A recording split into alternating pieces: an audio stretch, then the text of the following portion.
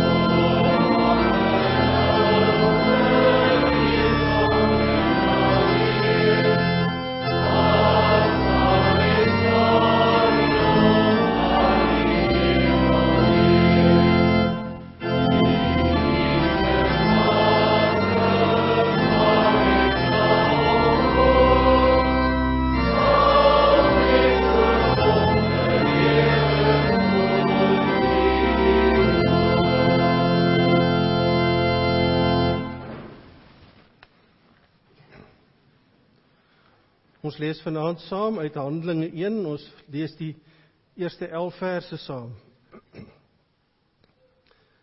Lukas, die skrywer van die evangelie van Lukas, die skrywe ook onder andere hier aan 'n hooggeleerde man, om hom ook tot die geloof te bring. Uiteindelik het hy, lyk my, ook tot geloof gekom. My eerste boek, die Hoofles, het ek geskrywe oor alles wat Jesus gedoen en geleer het, van die begin af tot op die dag van sy hemelvaart. Voordat hy in die hemel opgeneem is, het hy deur die Heilige Gees bevele gegee aan die manne, wat hy as apostels uitgekies het. Na sy dood het hy aan hulle met baie onbetwisbare bewyse ook getoon dat hy lewe. In die loop van 40 dae het hy by verskeie geleenthede aan hulle verskyn en met hulle oor die dinge van die koninkryk van God gepraat. Terwyl hy 'n keer saam met hulle aan tafel was, het hy hulle beveel, moenie van Jerusalem af weggaan nie, maar bly wag op die gawe wat die Vader beloof het, soos julle van my gehoor het. Johannes het wel met water gedoop, maar julle sal binne 'n paar dae met die Heilige Gees gedoop word. Toe hulle 'n keer weer bymekaar was, het hulle vir Jesus gesê, Here, is dit nou die tyd dat u die koninkryk van Israel gaan oprig? Hy het hulle geantwoord, dit is nie vir julle om die tyd en omstandighede te weet wat die Vader in sy eie mag bepaal het nie. En dan hierdie vers ook ons konsentrasievers, samentrekking. Maar julle sal krag ontvang wanneer die Heilige Gees oor julle kom, en julle sal my getuies wees in Jerusalem, sowel as in die hele Judea en in Samaria, en tot aan die uithoeke van die wêreld. Weet nie of jy al op die eerste een daar is nie?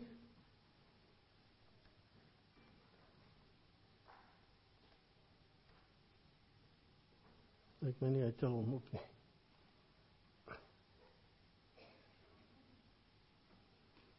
Nee, hy tel hom nie op nie. Ons gaan voort. Geliefdes, die Here Jesus het na sy opstanding vir 40 dae lank sy verstrooide kerk gaan haal, bymekaar gemaak, hulle geleer en by etlike geleenthede aan hulle verskyn. Hulle moes sy oog en oorgetuies wees. Wanneer hy nie meer hier op aarde is nie, moes hulle oor hom getuig. Daarby het hy vir hulle in die fynste besonderhede die woord kom uitlê, sodat hulle sy verlossingswerk baie goed sou kon verstaan. En Jesus was besig met die laaste afrondingswerk om hulle gereed te kry voor hy dan na die hemel toe sou opvaar. Hy het hulle met die evangelie van sy dood en kruis en opstanding afgerig. En nou is hy feitelik gereed om te vertrek. Sy roeping hier op aarde is byna verby. Daar is nog die laaste woorde, en dan gaan hy van hierdie aarde af weg. Dan kan hy met sy koninklike heerskappy in die hemel voortgaan aan die regterhand van die Vader. Nou, in die eerste plek moet ons besef, wat sy kerk hier op aarde regtig moet doen. Het sy disippels begryp waaroor Jesus hulle gedurende hierdie 40 dae toegerus het? Dit lyk amper vir my nie so nie.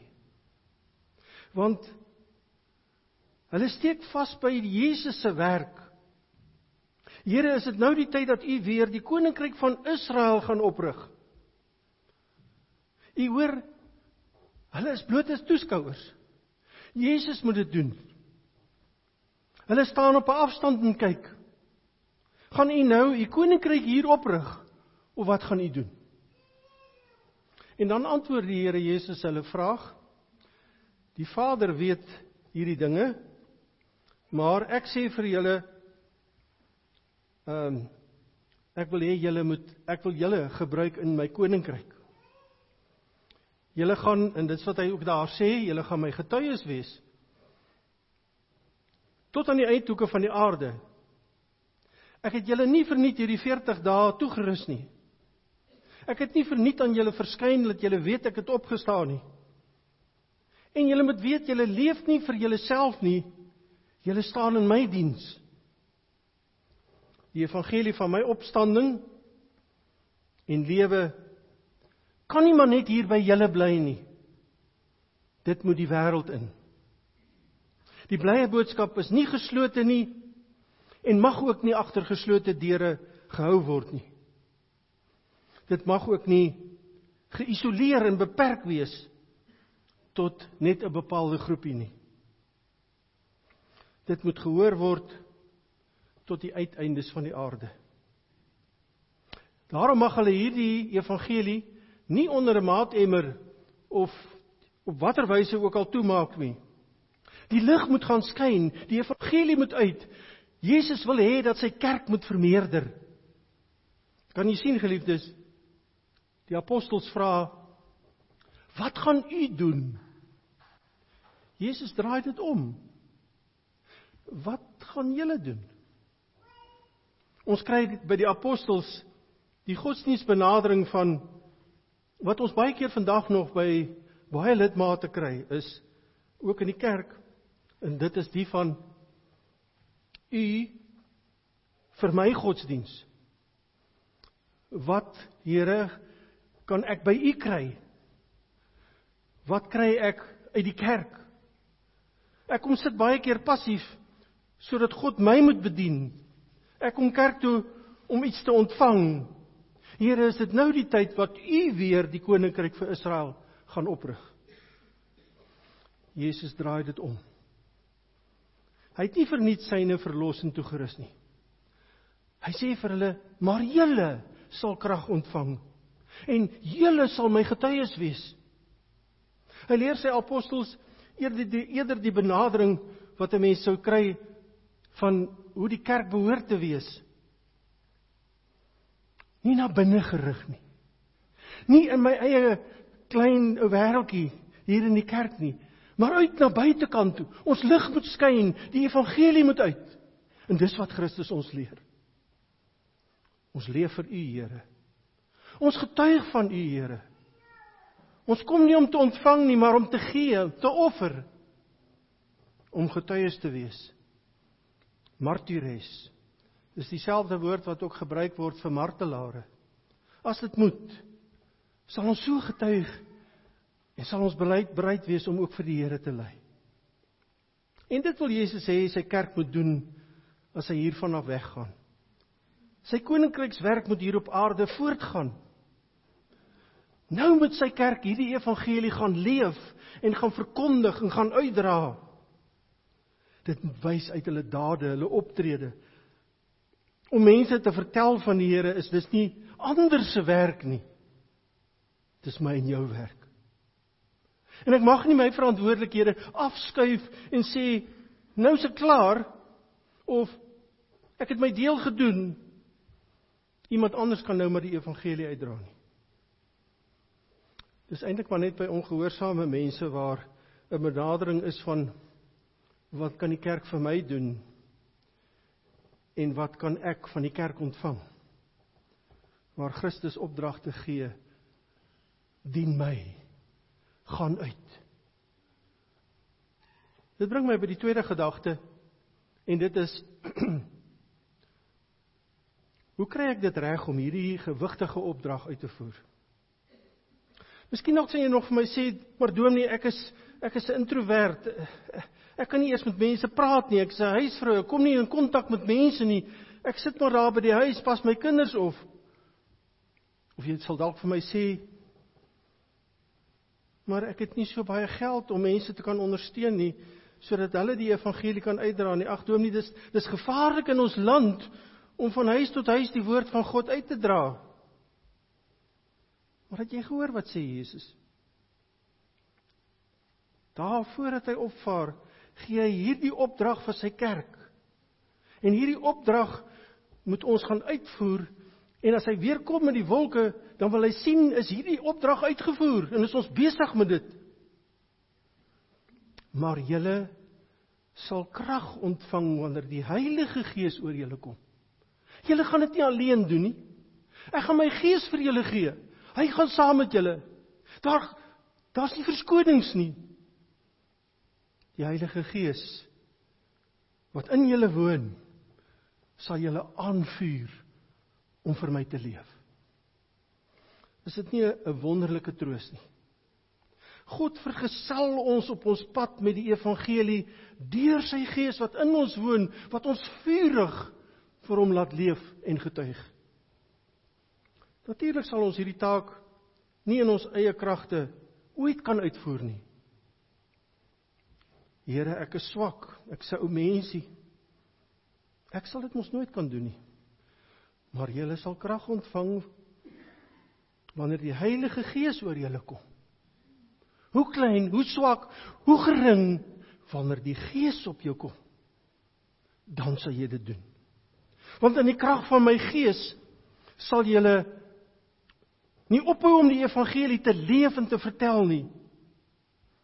En dink maar byvoorbeeld ook aan die metamorfose wat die disippels gehad het, toe hulle na die Gees oor hulle uitgestort is. Hulle het nie geskroom om te lewe vir Christus nie, hulle het nie geskroom om te sterwe vir Christus nie. Sover ek kon vasstel, het al die disippels een of ander marteldood deurgegaan. Christus gee sy Gees aan sy kerk om hierdie taak aan te hou, uitvoer en nooit op te hou nie. En waar die Heilige Gees woon, daar lewe 'n kerk. En waar die evangelie uitgedra word, uitgeleef word, daar woon die Here met sy Gees onder sy kerk. Daar word die wêreld met die woord van Christus se opstanding ook oorwin. En sal die getalle ingebring word in die kerk van die Here. En dit is nie nodig om Noord-Korea toe te gaan en daar die evangelie te gaan verkondig of Irak toe nie. Ons kan dit aan opgeleide sendelinge gee. Ons kan hulle finansiëel ondersteun en vir hulle bid. Maar ek en jy kan 'n verskil hier rondom ons maak. In ons gesin. Ons kan begin by ons buurman. Ons kan praat met ons vriende. Ons kan begin daar waar ons werk. Blom daar waar die Here jou geplaas het. Hoe jy leef het 'n geweldige impak. Iemand het gesê, ons moet die evangelie verkondig en as dit moet, met woorde. Ons kan die evangelie verkondig met ons optrede, met ons dade, met hoe ons dinge doen. Mense sien dit, want die Gees woon in ons. En daarom het ons nie nodig om altyd die evangelie mondelings te verkondig nie. Maar ons kan die evangelie gaan leef. Hoe jy leef, het dikwels groter betekenis as om die evangelie te vertel. Jy weet mos, woorde wek, maar voorbeelde trek. Woorde wek, maar voorbeelde trek. En dan wys Jesus Christus nog iets anderster. En dit is in die derde plek, gaan kyk ons na die hoofpunt daarso.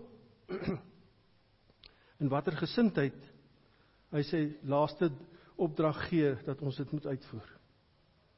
Terwyl hulle nog so verslae kyk, hoe Jesus hier voor hulle opvaar, daar in die wolke in, dan is daar onmiddellik engele by hulle, en hulle herinner hulle dadelik aan hulle opdrag. Dan sê hulle, net soos hy gegaan het, so gaan hy weer kom. Maar julle moet gaan werk. Hulle kan nie eers 'n naweek afkry voor hulle begin werk nie. God se planne mag nie talm nie. Christus soek nie 'n dromende kerk wat daar so eenkant sit en as dit ware met mekaar die gek skeer nie. Hoogstens miskien dalk die voete so 'n bietjie skuifel en met die lippe prewel. Die kerk van die Here mag nie die pas markeer nie. Hy verwag 'n strydende leer met divisies wat die aarde gaan oorstroom en elke duimbreedte van hierdie lewe in sy diens stel. Hy verlang na mense wat nie sal terugduins vir die geringste teëspoed en sommer handdoek ingooi as alles nie verloop volgens plan nie. Wanneer die apostels hierdie opdrag begin uitvoer, gooi hulle nie moed op nie. Selfs as daar geen geld is nie, selfs as hulle armoede moet deurbring, So verkondig Paulus byvoorbeeld die evangelie. Al sit hy in die tronk sonder 'n sent. Hy wag om tereggestel te word. Daar verkondig hy maak van verleenthede geleenthede. As die een deur toe gaan, beklei hulle nie onder mekaar nie. Maar hulle sien daar die geleenthede onder die haglikste omstandighede raak om die woord van God uit te dra. Hoeveel keer word die apostels gestenig, gegeesel, vir dood agtergelaat? Dis wat die Gees mense laat doen. Dis hoe Christus ook meer en meer sy kerk toerus, dat hulle daadaktief gaan doen en leef vir hom. En sy evangelie wys in hulle lewe. Maar baie van ons deins dikwels terug van hierdie opdrag by die eerste windjie wat waai. Ek is nie toegerus nie, daar's nie geld nie, daar's nie gawes nie. Ag, ek bedank sommer. Miskien moet ons vanaand eerlik afvra, ek self, myself ook. Weerstaan ek nie die werk van die Gees nie? Behoort ons nie almal as verlostes dankbaar ons te kom aanbied en sê, hier is ek, Here, stuur my. En wat 'n wonderlike boodskap het ek en jy nie om te lewer nie. Om vir mense te gaan vertel nie. Ons gaan vertel van die opgestane Here, wat ons voorspraak is in die hemel. Wanneer ons in sonde kom na hom toe, en ons sondes bely, dan word dit vergewe. Hy dra voor sy Vader, ek het klaar vir hulle betaal. Is dit nie 'n goeie boodskap wat jy kan gaan vertel vir mense nie? Of dink maar, wanneer jy daar in jou hartseer en pyn en lyding bid, dan kom die Here Jesus Christus en hy dra daardie gebed van jou voor sy Vader. Sê, Vader, verhoor ook hierdie gebed. Droog hierdie trane af. Wees naby hierdie man en vrou. Is dit nie 'n geweldige troos in die tyd waarin ons lewe nie? Ek en jy het hierdie blye boodskap. Hierdie ongelooflike boodskap wat ons kan uitbring na mense toe en uitleef na mense toe. As daar iemand is in hierdie wêreld wat regtig iets het om te sê, regtig iets het om mense mee te bemoedig, is dit ek en jy. Christus roep jou voluit in sy diens, om die evangelie te gaan verkondig, te gaan leef, onder mekaar. Hy het jou nodig in sy koninkryk. Ek en jy durf nie staak nie. Ons durf nie perspektief verloor nie. En ek is bevrees, ons verloor so maklik perspektief. By die geringste dinge wat ons om ons hoor, die gedruis van oorloë en 'n land waarin korrupsie soveel dinge plaasvind en moorde, dan verloor ons perspektief. Vir ouderlinge en diakens en predikante word daar gebid, verleen hulle genade om getrou in die diens te volhard en nooit deur teleurstelling, moeite, verdriet of vervolging van die wêreld te verslap nie. Nooit mag hierdie evangelie deur predikante hulle in die grond druk dat hulle sê, waarvoor leef ek, waarvoor verkondig ek die evangelie nie? Nee, dit moet altyd 'n blye boodskap wees. Hoor hierdie evangelie. Christus het jou verlos. Hy's in die hemel. Hy betaal vir jou sondes, hy pleit voor die Vader. Hy hoor jou gebede.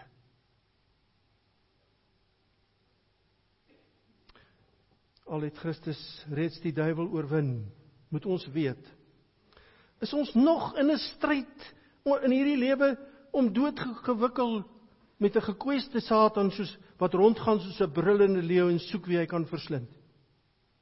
Die stryd om God se koninkryk, al het Christus oorwin, is nog nie verby nie. Ek en jy gaan nou 'n nuwe fase in. Ons moet die evangelie aan alle mense uitdra. Daarom gee die Here Jesus hierdie sendingopdrag van ons. Sy genade hou nie op nie. Dit moet ons gaan oorvertel. Aan mense, God se genade is ook vir jou bedoel. Hy wil hê jy moet ook tot bekering kom. Daarom gee Jesus aan sy kerk ook hierdie opdrag. Hy gee nog tyd vir geloof, vir berou, vir bekering, vir dankbaarheid, voor hy kom vir sy laaste oordeele. Daarom moet die Here in hierdie tyd, sal elkeen van ons in hierdie tyd met die evangelie moet leef. Dit moet deel word van ons lewe, dit moet deel word van ons optrede, dit moet deel word van ons denke. Ons lewe moet draai rondom hierdie evangelie. Soos Paulus gesê het, vir my is die lewe Christus. En ons kan dit doen. Want die Gees rus ons toe. Hy gee vir ons sy Gees, om juist dit te kan regkry. Daar's nie meer tyd vir speletjies nie. En dit kan alleen waar word as die Heilige Gees in die kerk woon, in die kerk werk, wanneer hy met sy kragtige, vlammende dinamika ons kom raak in ons harte. Dan is God se werk om my te verlos, vir jou te verlos, nie verniet nie. Want die Gees woon dan onder ons. En as die Gees dan onder ons woon, my vraag, waar veg jy in die oorlog? Of jy gee ook maar soos die saad wat tussen daar die dorings geval het, soos wat dit wys daar, moed op om te veg en te getuig en deur die Gees te lewe. Jy voel, ek wil nie warm wees nie, ek wil maar so half lou wees, so half 'n draadsitter en dies meer. Versigtig. Die Gees kan dit nie hanteer nie. God kan dit nie hanteer nie. Hy spoeg ons uit dan. Hy vra mense wat aktief, gretig vir hom leef. En as Christus weer kom in die wolke, gaan hy vir my en vir jou, as ons sou lewe, besig vind met hierdie laaste opdrag van hom, voor hy weggegaan het. Dis die opdrag vir sy kerk. Sal hy my en jou kry terwyl ons sy getuies in die wêreld is, terwyl ons met lewe en woorde vir mense vertel van hierdie blye boodskap? Sal ons gemeente, die gereformeerde kerk Rietvallei, 'n ligbaken wees wat mense ook nader wink om in die Here te glo en saam ook die Here te volg en te sê, ek sien jy dien die Here, ek wil saam met jou gaan. Gaan dan uit van hierdie kerk ook vanaand. En gaan dan en leef die Here. Leef daardie goeie boodskap uit. Ook met jou optrede. By die werk, by die skool, waar jy kom, waar jy gaan, in jou huwelik. Teenoor mekaar, veral hier in die kerk. Maar as jy moet, sê dit ook. My God leef. Hy het opgevaar.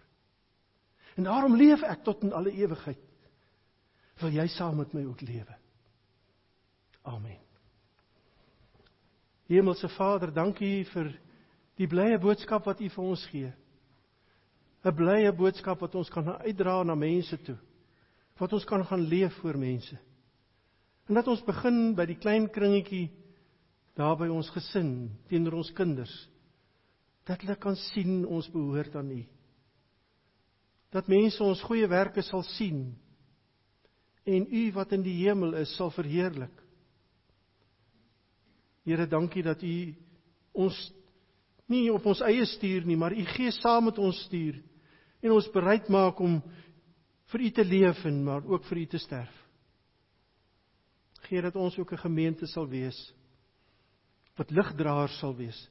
Ligdraers van U opstanding, van U hemelvaart, van U wonderlike rol wat U ook vervul in die hemel, deur vir ons 'n voorspraak te wees en ons gebede voor die Vader te bring.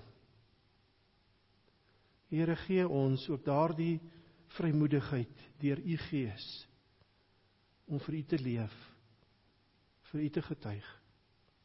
In Jesus se naam. Amen. Nou, ons het nou nie insameling van liefdegawes nie, dis by die deure net vir Bybelverspreiding, en daarom sing ons ten slotte uit lied 428, verse 1, 2 en 4. Let op 428, loof Christus, roem sy wonderdade, sy almag, liefde en genade, hy het na die Vader opgevaar, maak daar vir ons 'n woonplek klaar, dat ons ook deur hom op kan staan en dankbaar na die Vader gaan. Verse 1, 2 en 4, lied 428.